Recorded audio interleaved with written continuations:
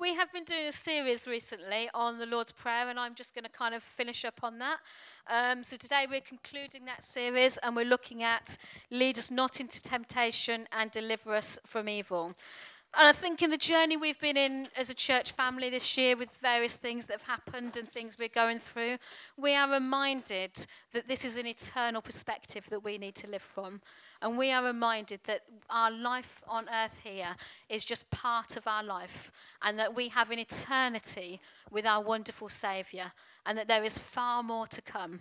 But saying that, we want to live the best life we can while we're here, don't we? We want our lives to be fruitful. There is a scriptural principle that we reap what we sow, and we want to sow into the kingdom of God. We want to sow into his purposes and into his goodness, and to see the goodness of God in the land of the living. We want to bear fruit so that when we do go to be with him in eternity, that we will hear those words, "Well done, good and faithful servant." One of the ways we do that, one of the ways we sow into his eternal purposes, is through our prayer. And you have heard a series, I don't know about you, but I found this series absolutely fantastic. We've had some really good, really helpful teaching about prayer and about how to pray your kingdom come and those kind of things, and how to pray through the Lord's Prayer. But it's actually been wider than that. It's been keep giving us that kingdom perspective and that eternal perspective. So today our focus, lead us not into temptation, but deliver us from evil. And you may have heard a few weeks ago on the news, there was a little bit of controversy with Pope Francis talking about this scripture. And he was talking about saying that there's a bit of a translation challenge. And they've said that for the Catholics, some of them, they're going to change the words, lead us not into temptation, to do not let us fall into temptation. And, you know, you might wonder about things like that, and you might think, oh, is that dodgy? Is that, you know, taking scripture and changing it? Speaking to a TV station, this is what the Pope said: I am the one who falls, but it's not God who pushes me into temptation to see how I fall. No, a father does not do this. A good father helps us up immediately. And I found real joy in hearing the current Pope talking about a good Heavenly Father. You know, we can have certain perspectives about different streams of the Christian faith, and we can sometimes perhaps see the things that would concern us. But to hear a Pope who has influence over the world talking about a good Heavenly Father is actually a fantastic thing. It's a message that's getting out there. The reason he's talking about that is the Catholic Church, interestingly, are doing what we've been doing. They've been going through the Lord's Prayer, verse by verse, line by line, and thinking about how we pray. So that's quite interesting too, because I don't think we knew that, did we, Dave, before we started this series? Sorry? We're the trendsetters. Okay. So when you look at that scripture, when you look into those words, lead us not into temptation, actually the word temptation has two different interpretations on it.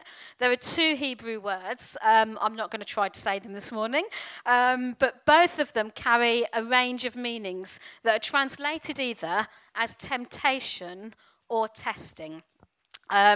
So with temptation meaning an enticement to do evil, while testing indicates a process to expose the true heart of a person.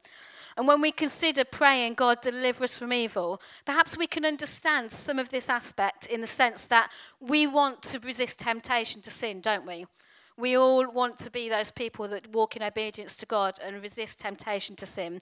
And we also want God's help in the trials and in the times of testing, that we want to stand firm and to stand fast. And I believe as we look round in Scripture, we can see, you know, so you know, does God tempt us? Let's see, it's very clear, actually, God does not tempt us. James chapter 1, 13 to 14. When tempted, no one should say, God is tempting me. For God cannot be tempted by evil, neither does he tempt anyone. But each person is tempted when they're dragged away by their own evil desire and enticed. And 1 Corinthians 10, 12 to 13. No temptation has overcome you except that is common to mankind.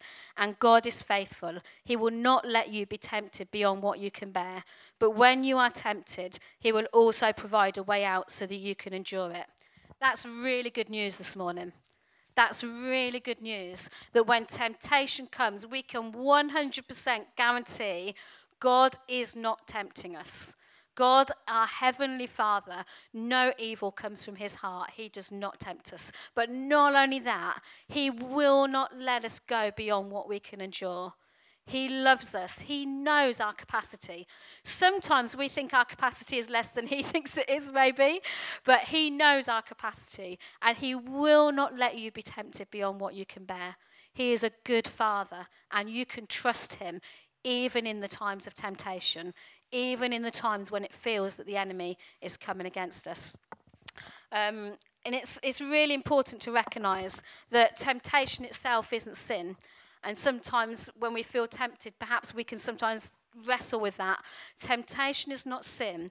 And, it becomes sin when the point when we play with it in our mind and we allow ourselves to let it run through our mind. Jesus said, didn't he, when he said about people being caught in adultery, he said that, it's not only the act of adultery, but it's if you've done it in your mind, then it's just as much sin.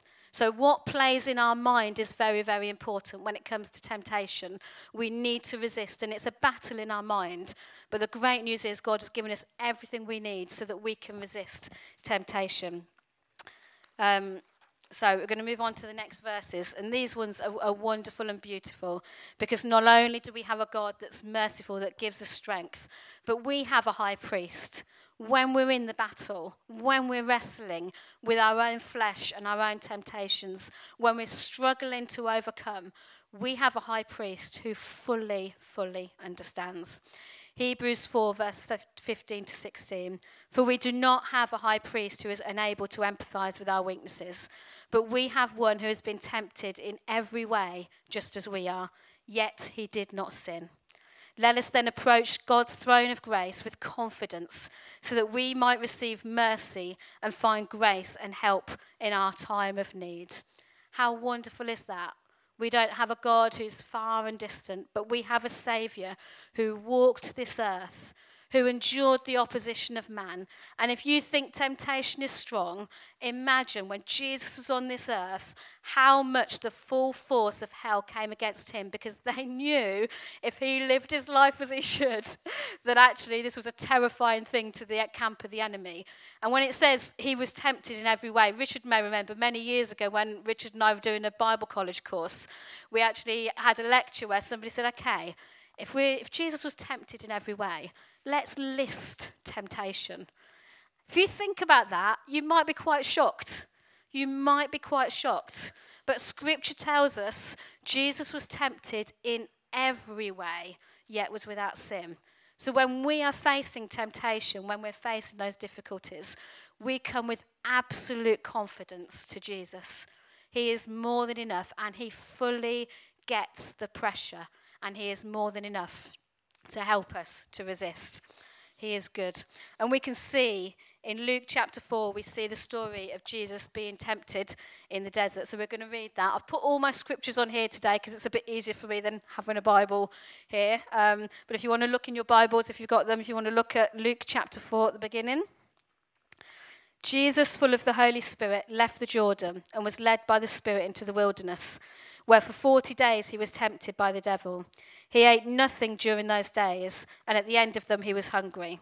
I always find that quite funny, that it says he was hungry after 40 days. I would be more than hungry after 40 days. The devil said to him, "If you are the Son of God, tell this stone to become bread." Jesus answered, "It is written, man shall not live by bread alone." The devil led him up to a high place and showed him in an instant all the kingdoms of the world. And he said to him, "I will give you all their authority and splendor. It has been given to me, and I can give it to anyone I want to. If you worship me, it will be all yours." Jesus answered, "It is written, worship the Lord your God and serve him only." The devil then led him to Jerusalem and had him stand in the highest point of the temple. "If you are the Son of God," he said, "throw yourself down from here.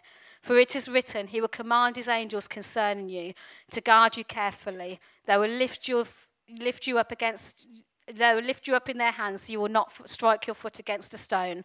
Jesus answered, "It is said, do not put the Lord your God to the test." When the devil had finished all this tempting, he left him until an opportune time. Okay, so note it says he left him to an opportune time. We see some of the elements that Jesus was tempted in the scripture, but we don't see everything. If the Gospels contained every detail of Jesus' life, as John said about the miracles, there wouldn't be enough room to put it all down. But Jesus was tempted in every way like you and I were. But the thing that really interests me in all of this is the same words that you hear again and again, not just the actual specific temptations. If you are the Son of God, if you are the Son of God, if you are the Son of God. You see, when the enemy comes against us with temptation, and when the enemy comes against us, he is always going after your identity. He is always seeking to attack your identity as a son and daughter of God. Because if he undermines that, if we don't believe who we are, then we succumb to his ways and we succumb to who he is. And it's so, so important for you and me that we fully grasp who we are as children of God. You know, Jesus was the Son of God, the Son of God, and he had to stand firm on his identity. But even Jesus, if you are, he understands what it's like to question, to have the enemy come and question his identity. If you are the Son of God. But the really important thing here for us to know is that we are children of God. We are his sons and daughters. We are his beloved people. We are not sinners saved by grace, but we are new creations. Ephesians 2:8 says, by grace we are saved through faith. Yes, we are utterly saved by grace. But when we are saved, there is a transaction that goes on inside of us. We become a new person. We become someone new. So 1 Corinthians 6:9-11 says, do you not know that wrongdoers will not enter the kingdom of God? Do not be deceived. Neither the sexually immoral, nor idolaters, adulterers or homosexuals, nor thieves, nor greedy drunkards, nor slanderers will enter the kingdom of God. And that is what some of you were. That is what you were. That is what we were. There was a day where we were those sinners, where our identity was wrapped up in what we were caught up in, into our sinful nature. But the day you gave your heart to the Lord, the day you gave Jesus your yes, there was a transaction that happened, and you became something new.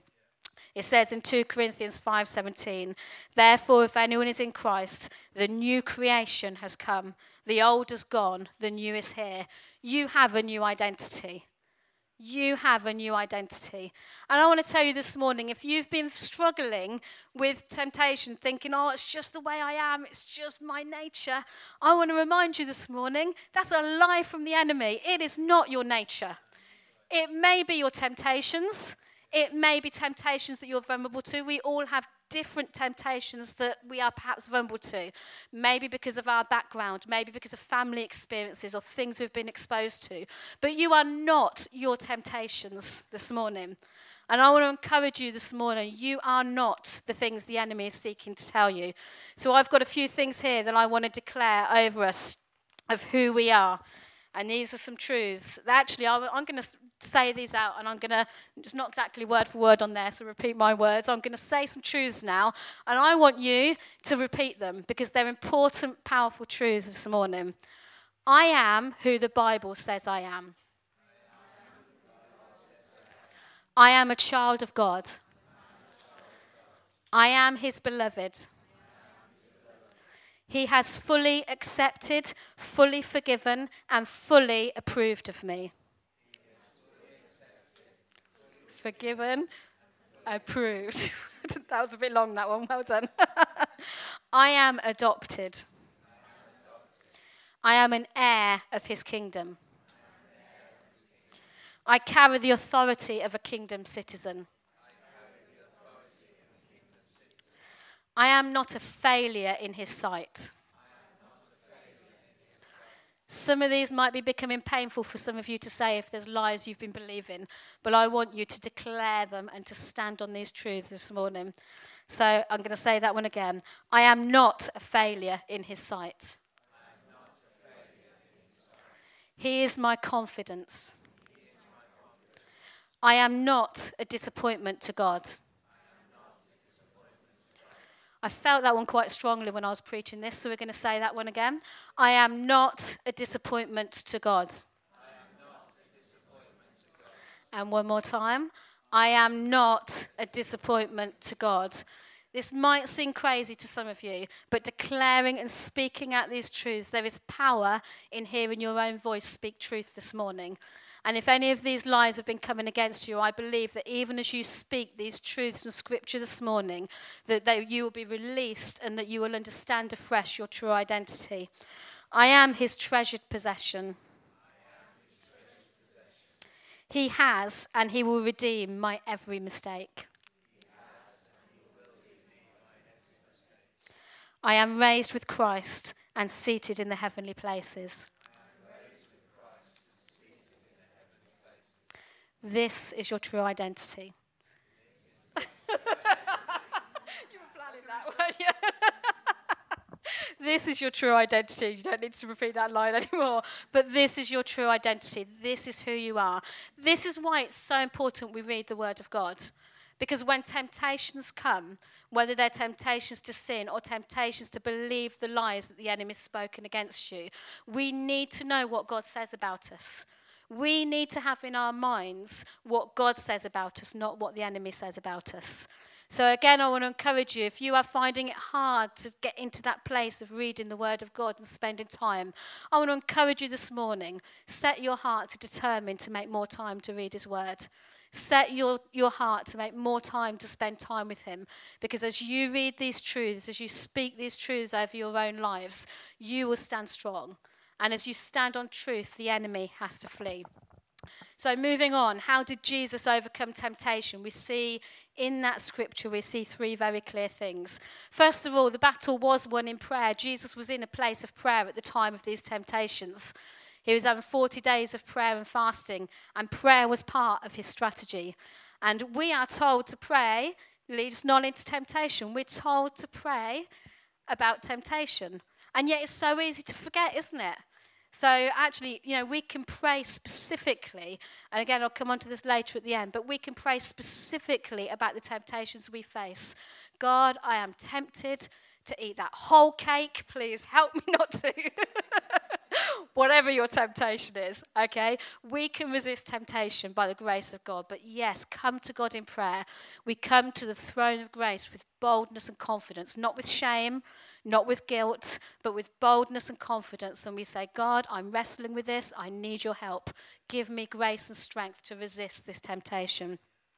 The word of God was his weapon. It is written. It is written. It is written. Again, I want to encourage you, people of God, if you are not reading your Bibles, if you are not spending time reading the Word of God, make it a priority.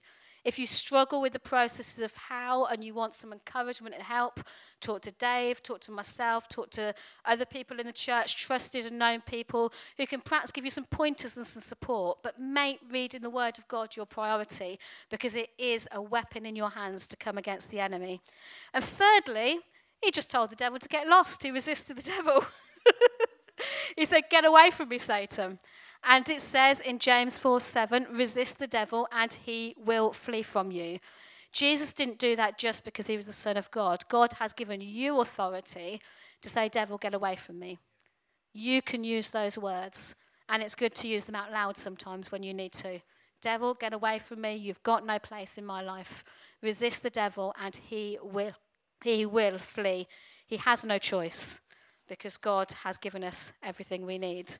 So that covers the bit about temptation. But what about this thing about testing? If this word also means testing.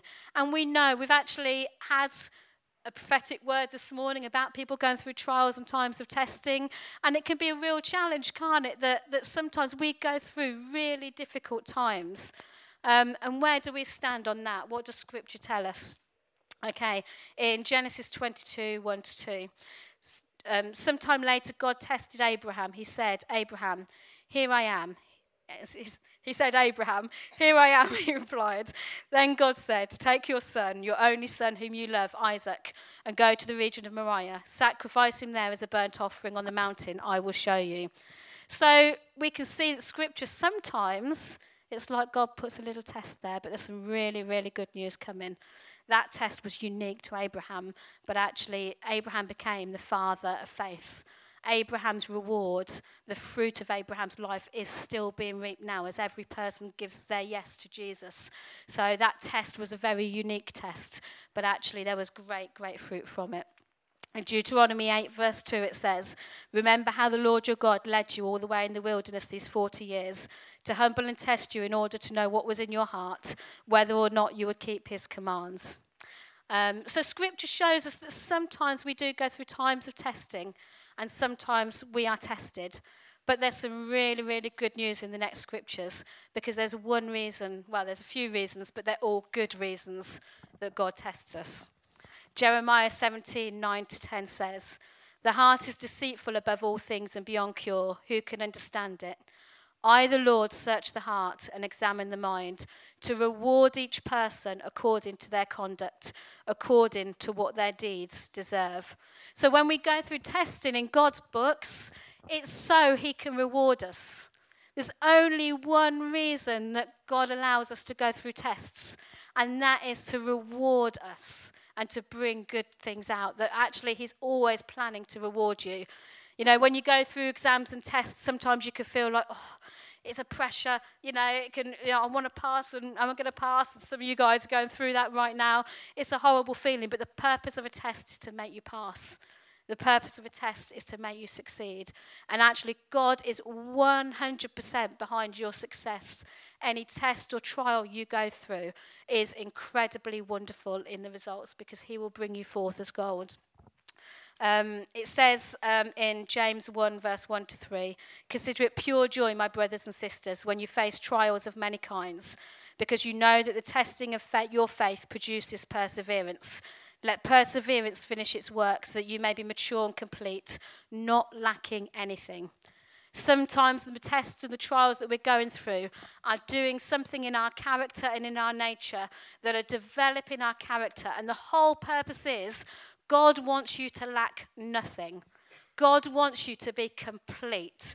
God wants you to get to a point where there's no longer any I can'ts, I'm nots, I can't do this, I'm not good enough, I'm not strong enough. He wants to strengthen you to that point where your character is strong enough to endure and strong enough to stand. So it's all bringing about good. And in 1 Peter 1 verse 7 it says, "For a while you may have to suffer all kinds of grief and trials. So these have come so that the proven genuineness of your faith, of greater worth than gold, may result in praise, glory, and honor when Jesus is revealed." Do you know, there's a time when we're going to get to eternity. I was talking to my sister this morning about this, about various things that we as a family have been going through and she's going through. So there's a time we're going to get to eternity. We're going to look Jesus in the eye, and the one who sees everything, the one who knows every trial you have endured, the one who knows every tear you have cried, every pain that you have experienced, and he will look at you and he will say, "Well done, good and faithful servant." And he will be utterly delighted, and he will reward you. You have rewards already waiting in heaven for you. Every trial that you go through, every act of faithfulness, every act of obedience, you are storing up treasure in heaven that we are going to be able to give back to God in worship to him. But he is preparing for that day. Do you know he's really excited about that day? He can't wait to see you face to face. He can't wait to look you in the eye, knowing everything you've been through and all the pain you've been through. And the minute you look him in the eye, everything that you've been through is going to fall away. It's going to seem like nothing. The deepest, most painful trials, and trials can be so painful, aren't they? What we're not saying in this, we're not underestimating people's trials and pains. We're not underestimating them. But the deepest pains and trials that you go through, there will be a day you see him face to face, and all shall be well. All shall be well. All shall be well, and you will be at peace. What I'm not saying when I say we go through times of testing and trials is that God sends certain things. God does not send sickness. He cannot send what's not in his toolbox. But somehow in the midst of this strange thing where we're working through this life and we've got the enemy that's trying to rob, steal, and destroy. And again, we've heard God's word this morning. We cannot be robbed. Somehow, God is weaving this incredible thing that every temptation, every trial, every testing that you go through weaves this picture where God's strengthening you, where he's equipping you, where he's empowering you, where he's rewarding you, and you are bearing fruit beyond anything you know. Fruit beyond anything you know. You know, we don't get to see much of the fruit in this life, do we? And it was a beautiful thing, Helen Rose, to be at Victor's celebration, to see the fruit of Victor's life, to see the incredible amount of lives he's impacted. But actually, that's only a tiny glimpse of the reward Victor's walking in right now. That's only a teeny tiny bit of the picture. And you and I, you know, we can't see in this lifetime the rewards and the fullness of what God's doing in and through us. And we can't always see how that fruit is produced on earth. But when we see him face to face, we shall see and we shall be amazed. And he shall reward. And all things that the enemy has sent against us, every trial, every burden, every temptation, everything the enemy has sent against us will just be weaved into this incredible story and weaved into a wonderful story and a beautiful picture where we give back full glory and honor back to him. So we go through these times and it's not easy. There is purpose to the testing. There is purpose to the trials. There is purpose to the difficulties. But as we seek to bring honor and bring glory to God and learn to depend on him, this is where we bring in and make use of the Lord's Prayer. So when it comes to this, lead me not into temptation, I've put up here, if you go to the next slide, Natasha, bringing it back to something that Dave did earlier on, the Lord's Prayer and being the scaffolding. The beginning of the prayer being dependence, the middle of the prayer being surrender, and the end of the prayer being position. Lead us not in temptation is a position of trust. It's a position of trust. And again, we've heard it by the Spirit of God this morning. God is calling us and saying, will you trust me? Will you trust me in the trial? Will you trust me in the times that are testing? Will you trust me in what you are enduring? Because as you trust him, as you hold fast to him, there will be great reward. And he wants to bless you and strengthen you. But in this time of prayer, where we say, lead us not into temptation, the way I pray this is, God, help me to resist temptation. Any particular temptation I'm facing, and I joke about it, but yes, sometimes I'm praying specifically, help me with my self-control and my eating.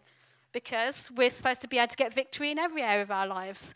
So, whatever area of temptation it is, help me with that person I'm struggling with. Help me to love my neighbour whose music's blaring at 3 o'clock in the morning and I'm finding it really, I want to go and lose my rag with them. Help me to bring your kingdom into that situation. So help me to resist temptation. Your word says resist the devil and he will flee. Give me grace today to do that. Come before the throne of grace, asking for help in the specific areas you're struggling with. Father, help me with the trials that I face. And again, specific trials many of us are going through right now. Help me with the trial I'm facing. Help me with the chemo. Help me with the battle I'm going through with my health. Your battles. Help me with this trial I'm facing. Help me to bear fruit for you. Help me to see your kingdom come in the midst of this trial. Let me come forth as gold. Because yours is the kingdom. Yours is the glory. Yours is the honor forever and ever. Amen.